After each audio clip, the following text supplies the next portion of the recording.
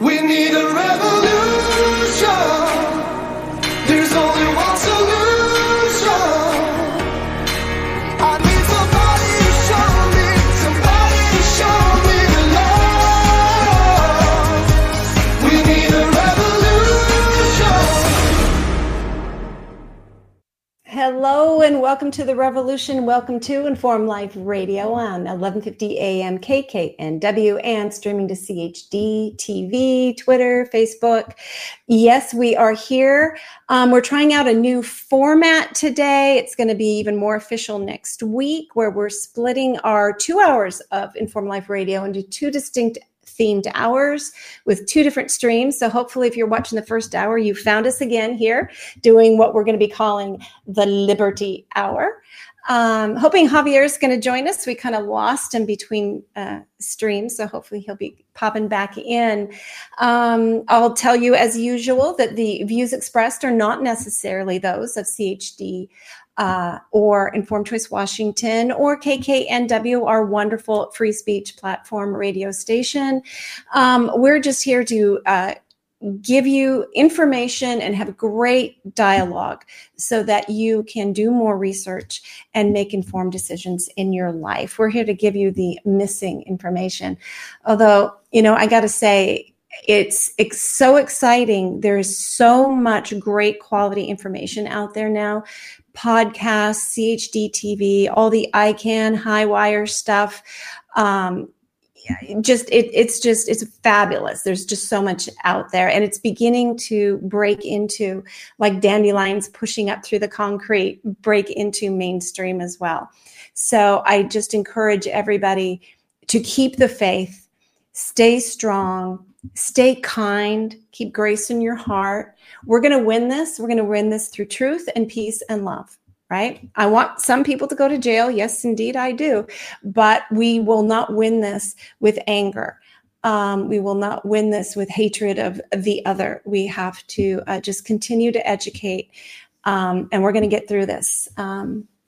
So let's see. I was going to talk a little bit about, so the second hour of the show is going to be what we call the Liberty Hour. So the first hour, the health hour, we're going to be focused on health and wellness solutions. So, we're hoping to bring you all kinds of information so that you can choose that new path, that new paradigm of health that's growing, where you really know how to take charge of your health and your children's health, know about the immune system and all the wonderful treatment protocols that exist and lifestyle choices so that you can live a happy, healthy, and as much as possible, pharma-free life. Yes, I do support a pharma-free life.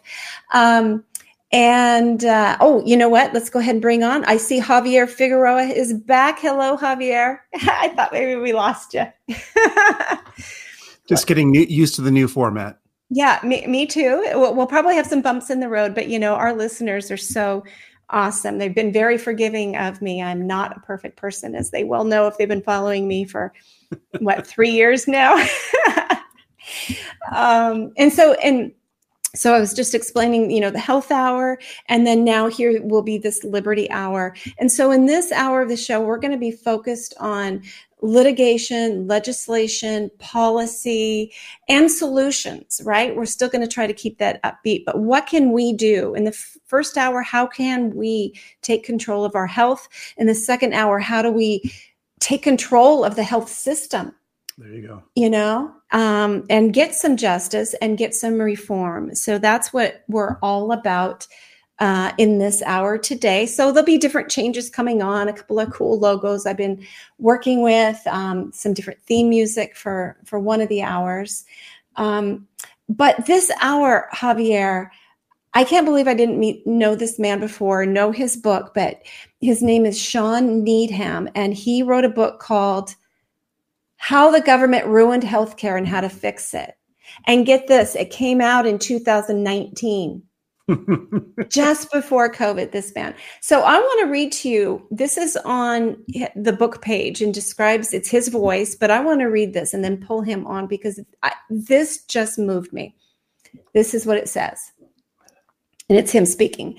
For as long as I live, my wife, Janet, and I will never forget that day, a pivotal moment in our career as compounding pharmacists that forever changed everything.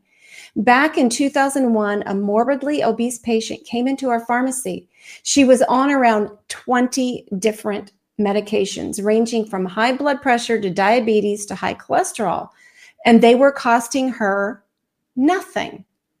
We were creating no value in her life. She didn't care who we were. She didn't care about the medications. She didn't care about how they worked or anything related because it was costing her nothing. We were part of the problem, regardless of economic policy or what's learned in pharmacy school. Janet and I decided to change our commitment and thus our system.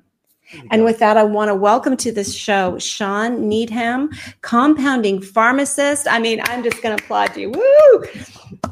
I mean, that must have been such a moment. Where you just like, you remind me of Dr. Zach Bush, who had this aha moment too. And he left traditional medicine and cancer research and stepped into the side of what is real health and wellness. Exactly. And, first of all, I want to thank you for having me on. It's quite the honor. So I appreciate getting to meet you guys and be in your show. And just with your introduction, Bernadette, you talk about your first hour, you talk about health solutions. Well, we just happen to have a podcast that my wife and I run that's called Health Solutions with Sean and Janet Needham. And one thing we talk about is we discuss everything healthcare. And that podcast also came out in 2019, right before COVID. So I don't believe in coincidences at all. Wow. Wow. So we had a powerful voice already when COVID came out. So Look at that. Same with my book. A podcast came out in 2009, in October 19, my book in December 19. So, and my wife and I, we'd been thinking about the system for a while and didn't feel that what was going on was appropriate. We've been questioning some drugs. And just to let you know, we are two pharmacists that do not believe in drugs to treat most long-term disease. And that is a powerful, powerful statement. And we want to use that, to educate and empower individuals to take charge of their own health. That's really what we want to do. That's why I wrote a book about it. That's why we have a podcast. And we really feel that our purpose is to really educate people about that. And it's definitely our passion. We absolutely love what we do. So, at our pharmacy, we focus more on health and wellness, diet, exercise, sleep. And then, of course, we do compound a lot of things to help people get healthy, which include a lot of hormone replacement. Well, this is really astounding to me. So in my world experience, the only thing that I thought pharmacists did was dispense drugs. Or, maybe ask you, have you ever taken this before? Let me explain, the things you're not supposed to eat. Yeah, go ahead. Well, I mean, are you unusual in the world of pharmacy? Do other pharmacists do this? Well, I will say this. COVID has brought more of us out of the woodwork. That's for sure. And we've got to network with some amazing pharmacists all over the nation. In fact, I'm in Las Vegas now, and I'm meeting with one tonight after this meeting for dinner. But no, we're rare. And here's what I say, how most pharmacists are trained. And this is what most pharmacists do. If they work in the traditional retail setting, they're copay collectors for insurance companies and dispensers of poisons for big pharma. I said it. I just said it. Wow. And yes, that's a powerful statement, but it's true. And big pharma and insurance companies are in collusion to rip off the United States people, period. And the federal government's involved with the FDA. As RFK Jr. says, there's agency capture. I mean, the federal government, the FDA is just an arm of big pharma. I mean, seriously. Absolutely. Right. And big pharma would never be as big as it is without the FDA's stamp of approval. Oh, yeah. Everybody's got their feet in it. And, a lot of people can't figure out why insurance companies don't back real health policies. You'd think they'd pay out less. But I came to the realization that big insurance only exists because that's the only way big pharma and big medicine can exist. Because who the heck is going to pay $1,000 for this prescription or $20,000 for a day at the hospital? You have to have the insurance. They all work in collusion together. Yep. Yeah. And the federal government allows it. And let's remember this, that 80% of all healthcare is paid for by some government agency, whether it be federal or whether it be state. So Medicare, Medicaid, Veterans Administration, the list goes on, government employees, whatever. And I'm going to even go further. Since Obamacare, the Affordable Care Act passed in 2010, traditional health insurance, Premier Blue Cross, United Healthcare, the BUCAs they call them, they are so heavily regulated by the federal government. They literally are government insurance. They're told what to pay for at what price. And it mostly follows federal government guidelines from CMS or Medicare. So if you are in the system on either government insurance, Medicare, Medicaid, or even traditional, I've got good private insurance, it's government insurance because it's controlled by the government, period. Yeah, it's just amazing. Just amazing. And it's just, like you said, it's government that's controlling all of this at this point. There is no such thing as an open market for drugs or medical services. But there is, and that's why I wrote a book. Well, there you go. There we go. Educate and empower individuals to get out of the system. And in chapter 6 of my book, there's a 6-step solution, and I'll just start that. I start that chapter with a quote from myself that says this: the best health insurance we have is not some kind of policy we can buy. It's how we take care of ourselves. Period. That's the best health insurance. Yeah. And we have been snookered by the federal government and the media to think that if we don't have some health insurance that, we're going to die in the street or something, but that is absolutely not the case. So the first thing is we need to educate people to take charge of their own health so they don't need to go to the system. Right. And, or need, especially for chronic medication or chronic diseases. Let's face it, 85% of all chronic disease is lifestyle related. Let's go down the list. Diabetes, type 2 diabetes, lifestyle related, reflux, gastrointestinal problems, hypertension, high cholesterol.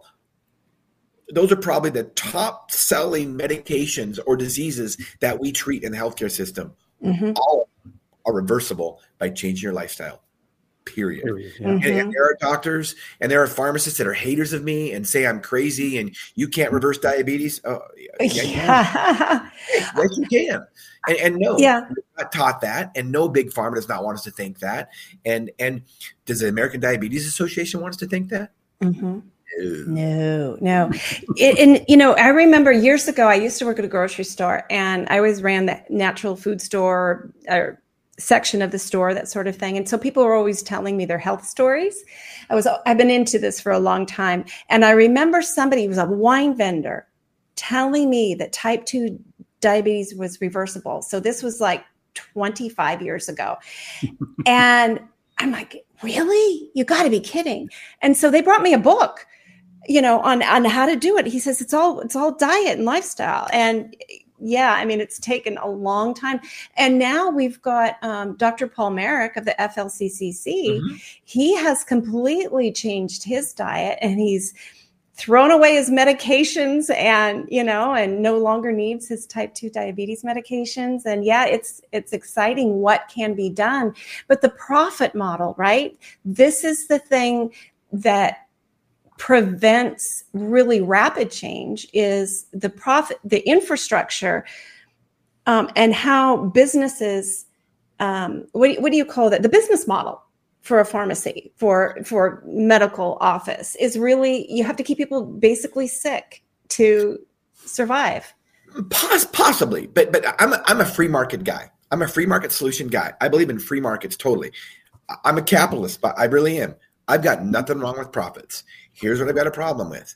I've got a problem with not informing patients of options. So informed consent, essentially. Yes. Okay, well, you've got diabetes. You've got to take this drug.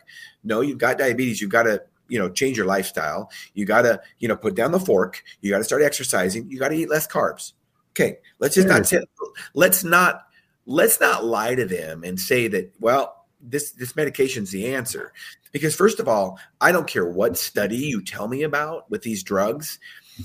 Just because you lower somebody's glucose and they might not have diabetes anymore, if they're still 150 pounds overweight, they've got all kinds of metabolic dysfunction. Yeah. I don't care what study you quote me, their life is not going to be better or longer, period. That's just common sense. Yeah. Well, and Javier and I both agree in capitalism. I believe we've never quite gone all the way down that rabbit hole, but we seem to be simpatico on things, but ethical capitalism. You've got to have morals in what you do. You've got to carry your belief system into what you do in business. You can't just say, oh, whatever, And guess what? In a free market, morals work. Ethics work. Yeah. We don't have a free market that's controlled by a third party, i.e. insurance companies, i.e. the federal government. Mm-hmm. Then what happens is the FDA puts their stamp of approval on a drug. Millions of people across the nation, they don't do their own research. Mm-mm. They say, oh, the FDA stamped it. It's got to be good. In a true free market, and a drug company can put poisons out there, literally, and they can hide behind the safety of the FDA. In a true free market, where, it would be, individuals would be choosing, you'd ask neighbor Joe, hey, neighbor Joe, I got this thing going on. What drug did you use? Oh, I used this drug and it worked great. Or it didn't work great. So instead of 1 million people all of a sudden taking a drug that causes horrible side effects, if there's a bad drug on the market, only a few people are going to get sick. Yep. And then and talk about ethics. So like at our pharmacy, we don't bill any insurance. We are a cash only pharmacy. We take credit cards and stuff like that. We don't bill insurance. Why? You got to be ethical. I got to look the patient in the eye and say, that'll be $105. Right. I don't say that's $2,000 and say, well, somebody else is paying the bill. It's okay. No, I got to look at them. And if I don't give them good quality, I don't give them good service, I don't give them good value, I don't give them a good product, I go out of business. And they don't like, they talk bad about me. That's what happens in a free market. That's ethical. When you have a third party involved or the federal government involved, essentially, then it's not going to be ethical because people are going to overcharge for healthcare. Why is healthcare expensive? Because somebody else is paying the bill. Yeah. If the individual paid the bill, the prices would go down overnight. I use a good example of car insurance. What if employers or the government paid for car insurance? Do you know how many cars would get wrecked? Oh, all the time. And people would go and they say, you know what? I don't want to put new tires in my car. My insurance should cover this. I should have to pay for gas in my car. My insurance should cover this. That's exactly what happens. I have a good video on my YouTube site, the Mosley Professional Pharmacy YouTube site, about that analogy. And it's just totally true. And some people say, well, you can't compare auto and you can't compare, car insurance to health insurance because, without healthcare, you'll die. Well, without food, you'll die too. But that doesn't mean we don't have free markets in food. I mean, we'll find out what they want to pay. Do they want a $100 steak meal? Do they want a $5 McDonald's? Or do they want to do fresh food at the farmer's market? We've got a free market. In healthcare, we really don't. No. And with the third leading cause of death in the United States is like up there, medical error and pharmaceutical drugs. So really, will you die without traditional healthcare, or might you live longer if you don't have free drugs and whatever, and you have to go find something? Human beings do not behave well in the absence of responsibility or when you don't pay for something. I mean, that's why you got to raise your kids. You just don't give them an allowance. They got to have tasks they have to perform, because when you earn something, it builds something inside of you. You treasure it, you trust it, and you want to take care of it. If you had to work hard to get something, you're going to take care of it. But if somebody else is paying for it, who cares, right? And they want us to go to a renter society when we own nothing and we'll be happy. Everything is going to be trashed. Yep. If you don't care, I don't own it. Whatever, government owns it. You're just going to trash it. One of the things that sets us apart as a society is private property rights. Yeah. And part of that private property rights is our own individual body. And what we put in that is one of the things that is our right. Now, when all of a sudden that right is taken away from us because of illegal mandates or because of something that somebody says is good for us and we're not going to pay anything and we have no skin in the game, then, you know, we're going to make bad decisions. But, you know, just like in my book, what my wife wrote that forward about that patient, if that patient had to spend, you know, $5,000-$6,000 on her medications per month, she probably didn't have it. Do you think she would change her lifestyle? Hell yeah. Yeah. Right. Or not. Or not. Or and not. Consequences. And instead of suffering the slow consequences over time, she would suffer the immediate consequences. You know, whereas you could argue that putting her on medications to, you know, possibly, you know, prolong her life with a bunch of side effects really is prolonging the problem. You're enabling the problem.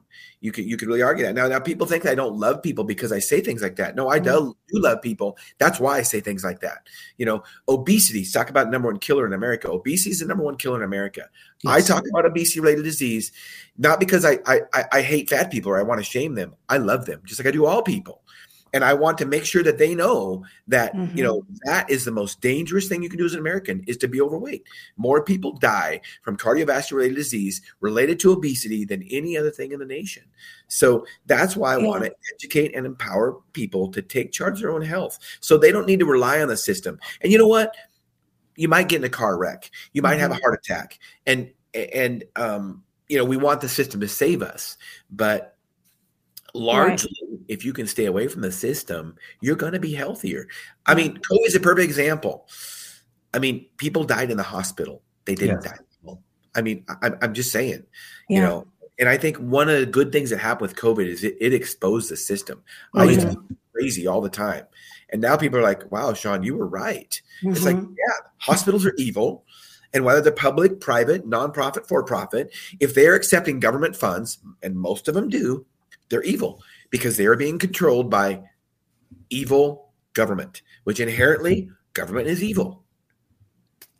Well, I still remember like 15 years ago, there was a panel in Washington State. Christine Gregoire had assembled it, and they were recommending, you know what? If you want to reduce health insurance costs, have people buy catastrophic life insurance for the really bad stuff, and then create health savings accounts where the people bank money and pay for it up front.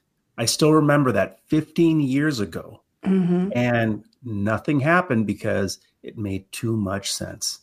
Well, and let's face it, who makes the most money off the Affordable Care Act?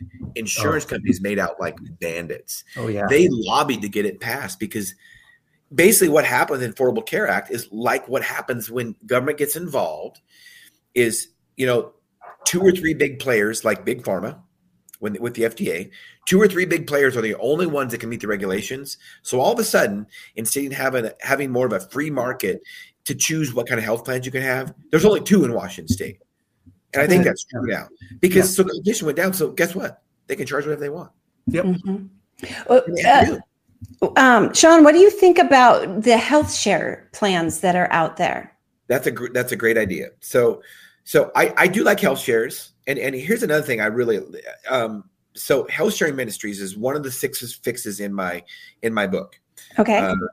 I do not think I think that traditional health insurance is a scam and it's a ripoff. I totally do.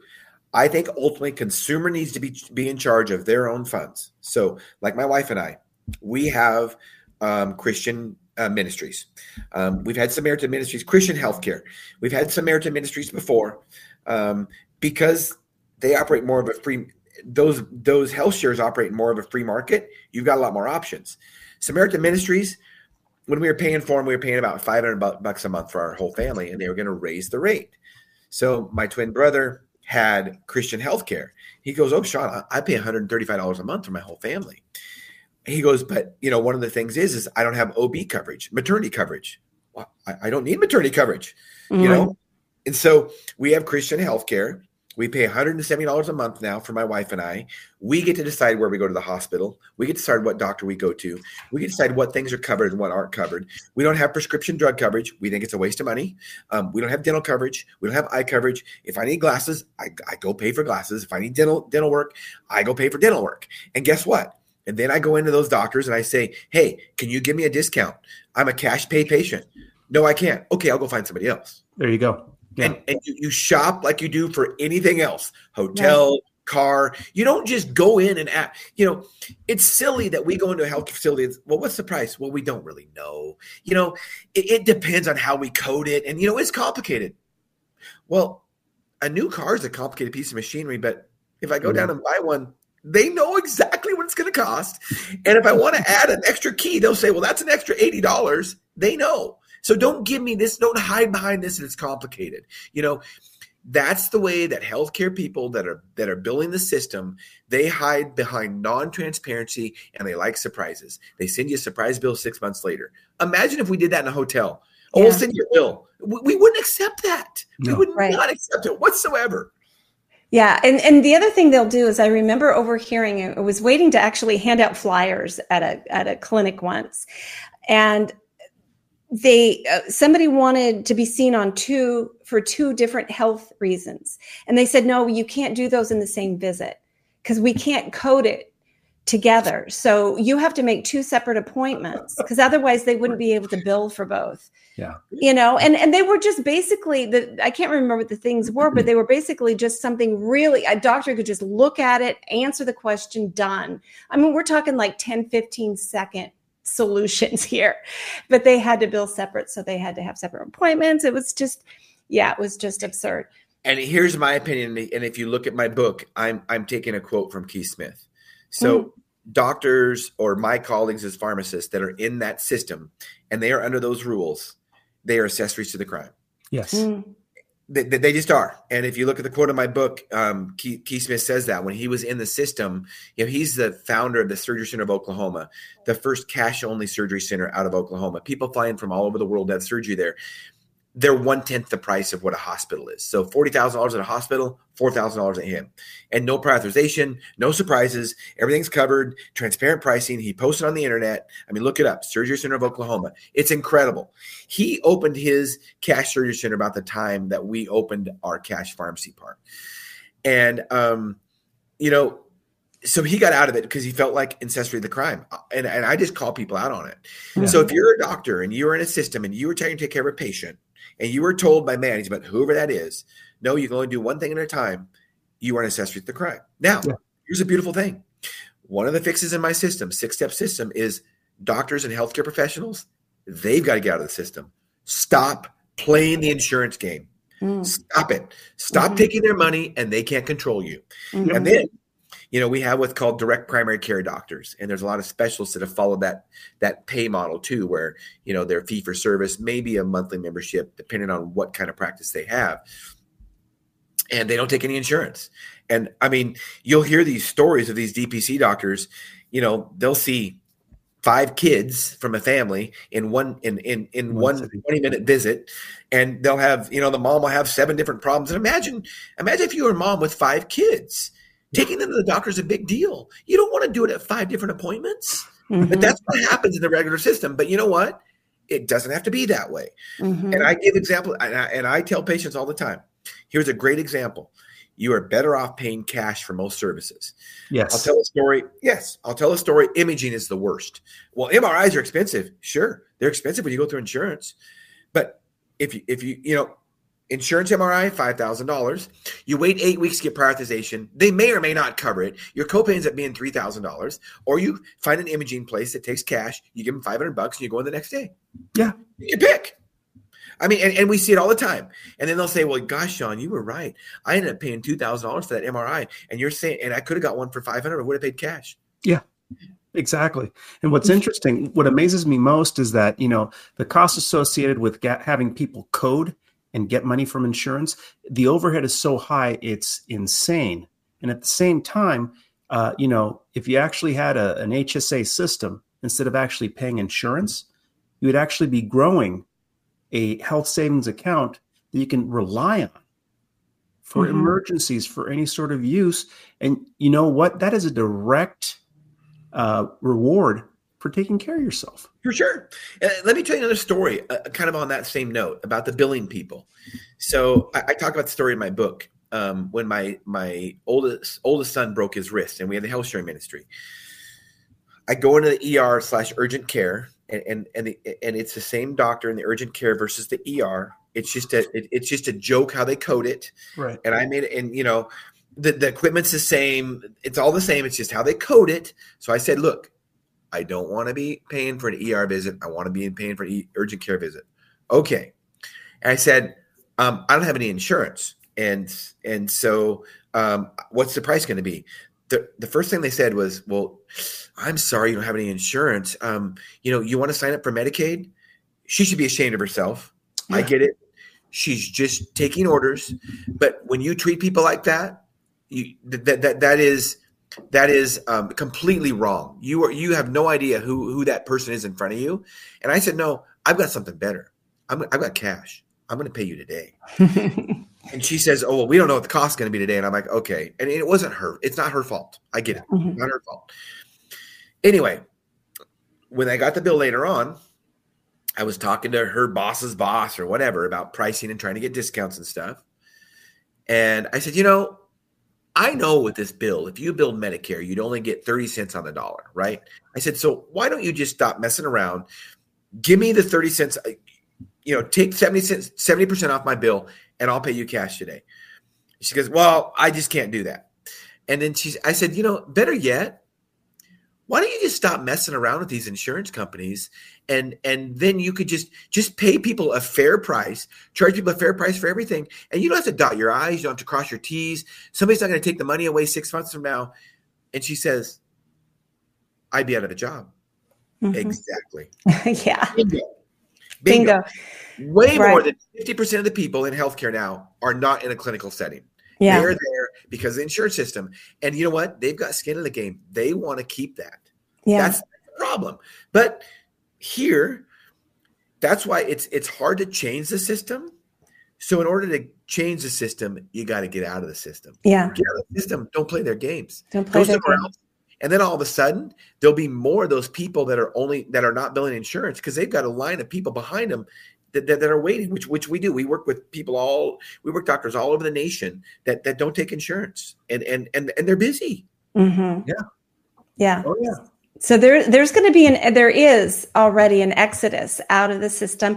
I mean, I suppose it's good that it's not. I would like to see it speed up, of course, but I can't. If this happened overnight, I mean, there'd be a lot of people out of work. I can't imagine the slam to the economy. I mean, the whole medical industry is probably one of the top employers. If you put it all together, I don't know how many people are working in the.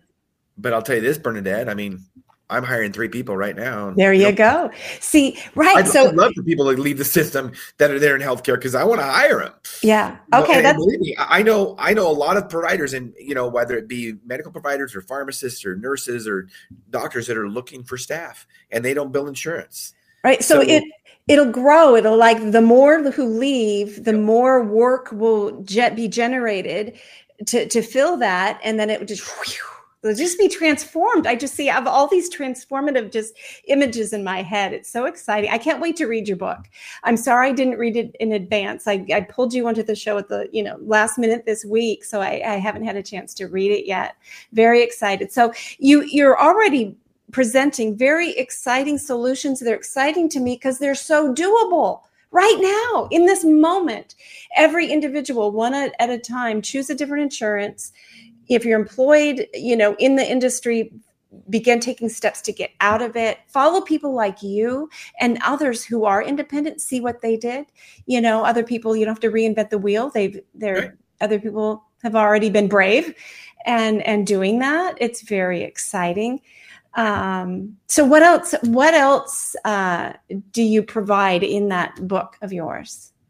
Well, one of the other things is that I am not a fan of employers paying for health insurance. Right. There again, then the employee has no skin in the game. Now they do because most employees don't realize how much it costs them. Yeah. So, what I am trying to teach employees is that, and my youngest son, he's in the process of doing this right now. He's 21 years old. Now it works. It's going to have to start working in smaller companies before it's going to work at huge companies. But go negotiate with your employer and say this, look, I don't like that health insurance you pay for me. First of all, do you really want an employer deciding what kind of health insurance is best for you? The answer is no, because that employer does not necessarily have your best health in mind because they don't know you. And the insurance company definitely does not have your best health in mind. Okay.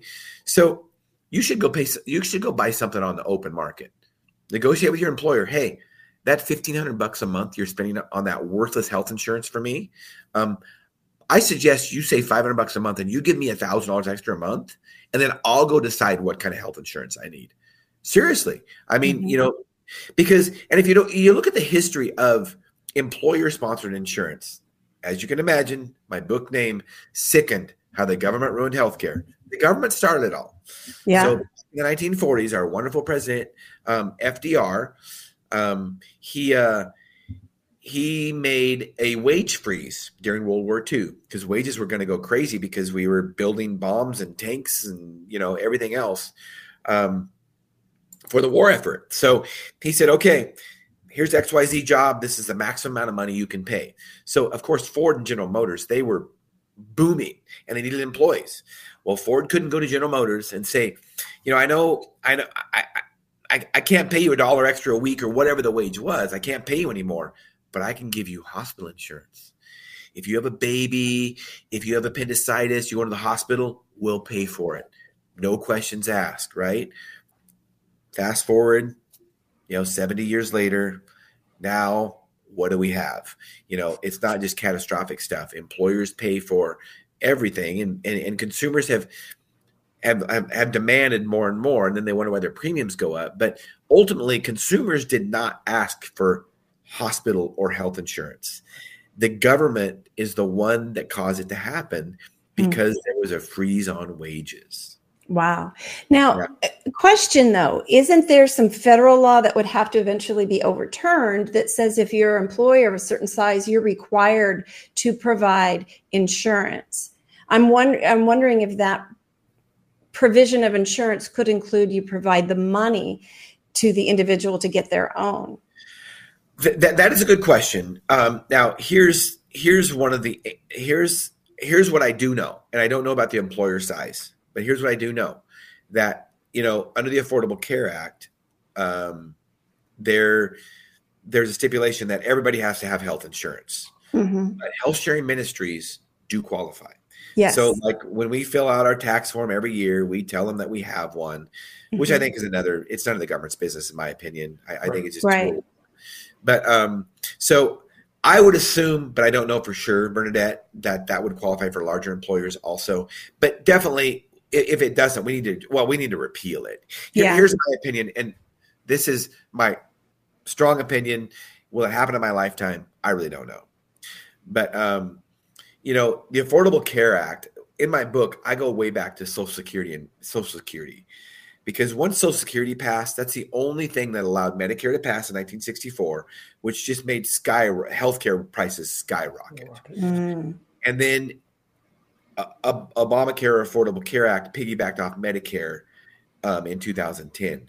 If Social Security would have never passed, there's no way Medicare or Obamacare would have ever passed. So here's my strong opinion. I still believe, and help me out if you find it, but there is nowhere in the United States Constitution that it says the federal government can or should pay for our health care. There is nowhere it says that they should pay for our retirement. I totally believe that those two programs, Social Security and Medicare, are unconstitutional. I think there ought to be a constitutional amendment to repeal them. And if you want healthcare prices to go down, that's what we do. Will people die in the street? Absolutely not. Were people dying in the street in the 1950s? No. You could argue that more people die now because of government insurance, government healthcare, than would if there was free market solutions. Look at what's happened with charity hospitals. The Catholic hospitals, the Lutheran hospitals, they're controlled by the federal government now. Because that's where their payments come from. Look at what they did during COVID. Look at what they do with their birth control options. It goes against their faith, but they do it anyway because the government tells them to. So 50 years ago, they gave out free medical care. And there were no strings attached except they got to do it their way, and they probably got to do this to you or preach to you, whatever. Now even do that. Legally, they can't even do that because the federal government tells them you can't do that because it's discrimination. Mhm. So money has trumped faith in those organizations. And so if you want to get back to true charity care, get rid of the federal government. Get rid of the federal government in healthcare, and there will be charity care. And then it's on the people's terms and the people's giving it terms, not the federal government with strings attached. Excellent. I love it. You are a man of common sense. And you keep, it seems like there'd be a little argument, then you bring it back to historical times if we didn't have it before and everybody was fine.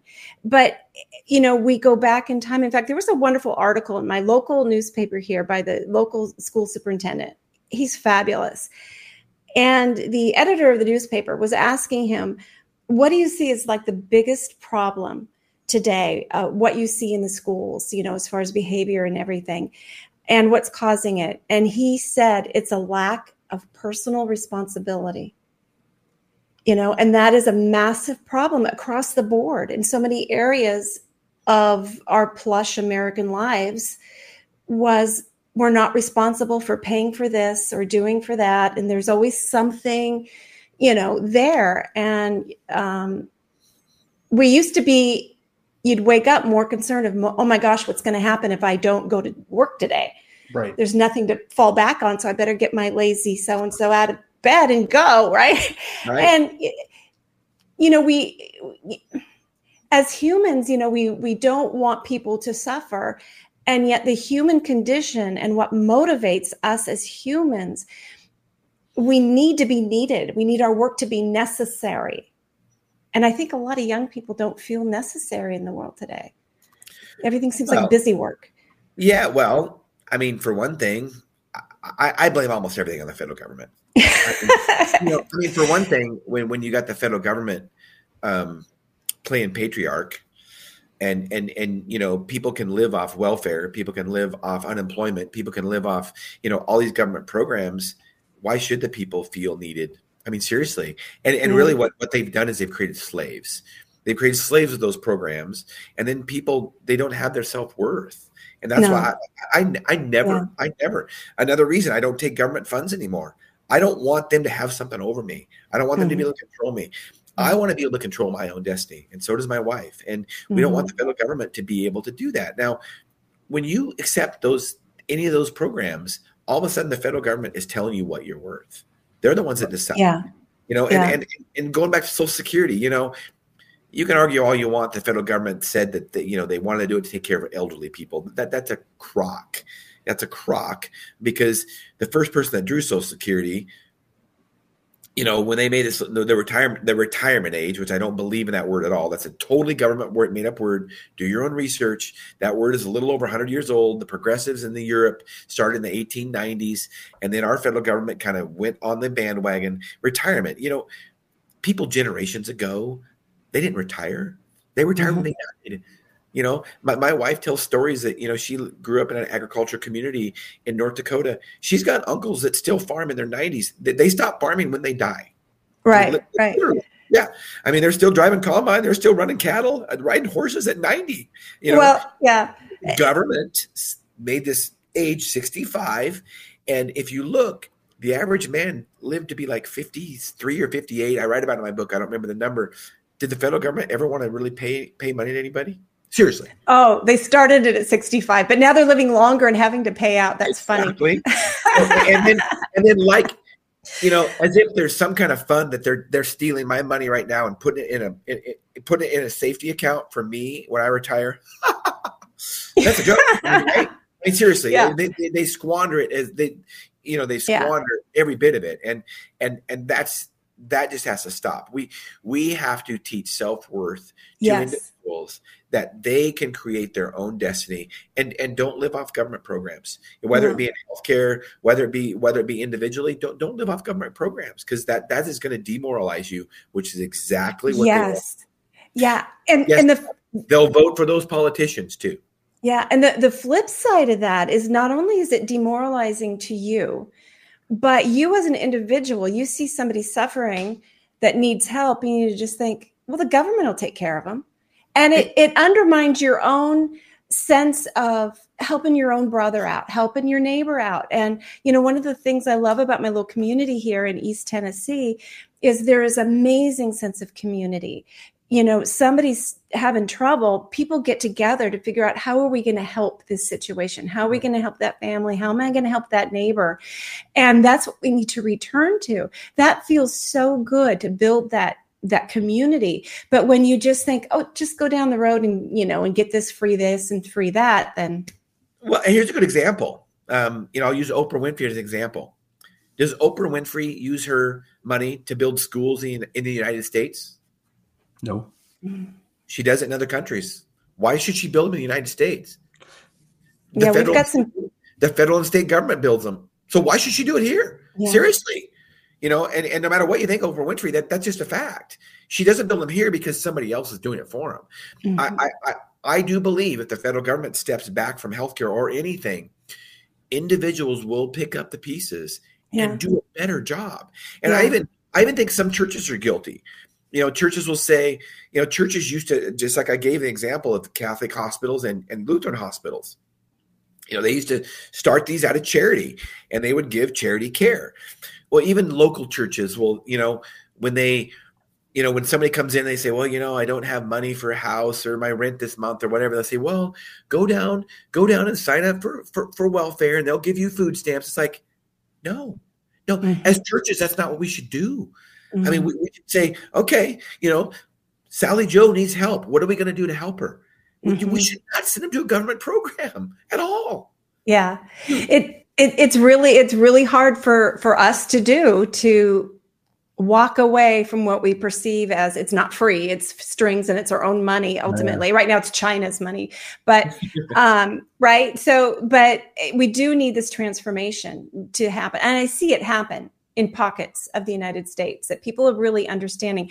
One of my favorite sayings is that we threw out the baby with the bathwater. And so much of what's wrong in this nation, it wasn't intentionally put in place wrong. Some was, but a lot of it was just trying to make life easier, right? And we didn't really realize intrinsically why we needed to just step up and be better human beings rather than make it easier on ourselves. Convenient. We've sold our soul for convenience. And I'm guilty in many areas myself. I'm trying to be better in that realm. Looks like we got maybe 6.5 minutes to go or so. So let's look at your book here again. It's called Sickened, How the Government Ruined Healthcare and How to Fix It. I think How to Fix It and second edition make that big. It doesn't pop enough by Sean Needham, compounding pharmacist he is. And one of my notes that I wanted to ask you about here, a couple of things. For the past 20 years, I think at least I've been aware of it, there's been a lot of attack on compounding pharmacists. The regular pharmaceutical industry does not like compounders, and they've got a lot of lobbyists trying to shut down compounders. What's the status going on there? Is it things pretty calm right now or what? No. Okay. I kind of make a joke. There's a joke in our industry. It's like, pharma has 99% of the business. We have 1% as compounders. 99% is not enough for them. Yeah. So they want our 1%. Yeah. I mean, and it's serious. And, I could use example after example of things that we've been making up for years. Yeah, I'll give a good example. Interosa. It's a suppository that women use when they get older. And we've been making up a cream like it for years. It came out a few years ago because they realized compound pharmacists were making money on it. Mm-hmm. And they used to poo-poo us all the time, and the FDA would poo-poo us all the time about this DHEA stuff is, not FDA approved and it's bad stuff. Well, next thing you know, Big Pharma has a product like it. Or surprise. Big Pharma's product is $300 a month. Ours is, $90 for a 3-month supply. I mean, and so they don't like us having any piece of the pie. So they try to do anything they can to stop that. Mm-hmm. And they use all these kind of fancy words like unregulated and not FDA approved. And, of course, we're pharmacists. We're regulated by the state boards. And now we're licensed, for God's sakes. Exactly. Right. Now, so we are regulated, and of course now the FDA does have jurisdiction over pharmacies, and they, that happened in 2012. And there was a big accident back in New England, in the New England states, and you can look at that history, and it's really you got to question some of the things that happen with some of the regulatory agencies. And I can tell you that, I mean, as tragic as the 56 deaths were, I think the FDA was happy it happened so then they could come in and regulate compounding pharmacies. And then there was a law passed after that. And they knew it was happening for years, and they just let it keep happening until something bad happened. So you got to kind of question.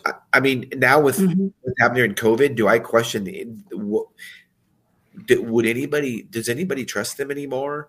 I mean, no. The CDC, the NIH, they do not have our best interest in mind. No. So would they let something like that happen so then they control the industry? Sure.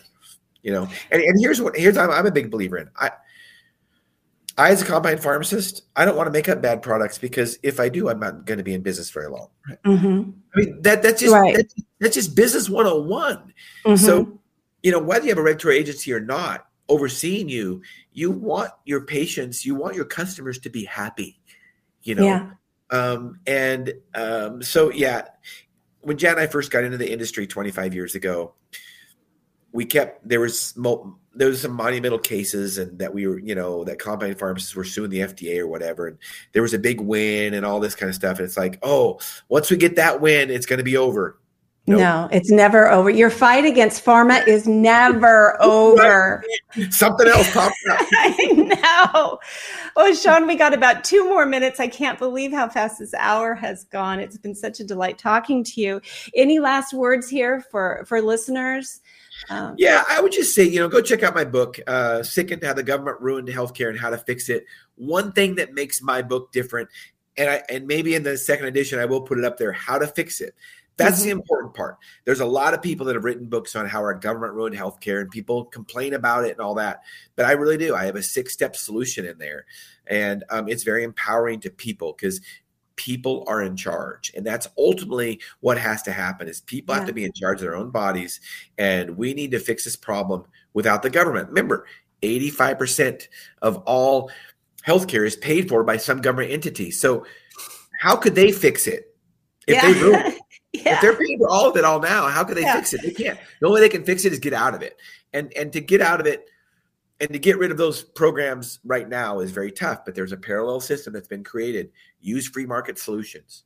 And what I love about this, and it just so marries, it's just like we as individuals can absolutely do this by our individual choices. We just quit feeding the monster. It's as simple as that. So everybody here today can begin to fix the system by your choices. So I can't wait to read this book, Sickened: How the Government Ruined Healthcare and How to Fix It, Sean Needham. And we can do this one doctor at a time, one person at a time. We can get her done. So appreciate having you on the phone, Javier.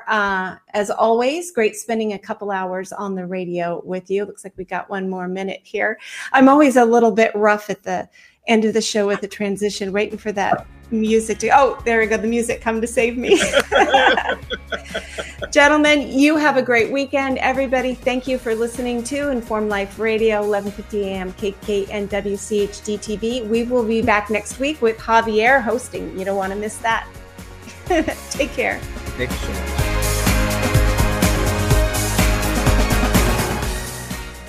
Are you suffering from a sinking feeling that the COVID-19 pandemic is being blown out of proportion and that nothing in the news is making any sense? If so, then there is a fact-based, science-driven news show designed just for you. My name is Del Bigtree, and I am the host of The High Wire, the world's most trusted news source in digital media when it comes to accurate, science-based reporting on the COVID-19 pandemic. From COVID-19 vaccine development to mask mandates, school shutdowns to job layoffs, The High Wire goes beyond providing you with the most accurate, evidence-based investigations. We send you links to the sources for all of our reporting so that you can further your own investigation and come to your own informed conclusions. high above the agenda-driven circus of mainstream media. We do not run. We do not hide from the truth. Instead, we walk the high wire. If you care about truth, then join us on Instagram, Twitter, Roku, and our website, thehighwire.com. Informed Choice Washington is a nonprofit organization that advocates for healthy immunity, medical freedom, and fully informed medical consent. The right to make medical choices without coercion is fundamental to our civil liberties and a basic principle in all human rights declarations. To learn more, tune in each Friday from 3 to 5 p.m. to An Informed Life Radio and visit the website informedchoicewa.org. It's time to take a stand for medical freedom. Go to informedchoicewa.org today.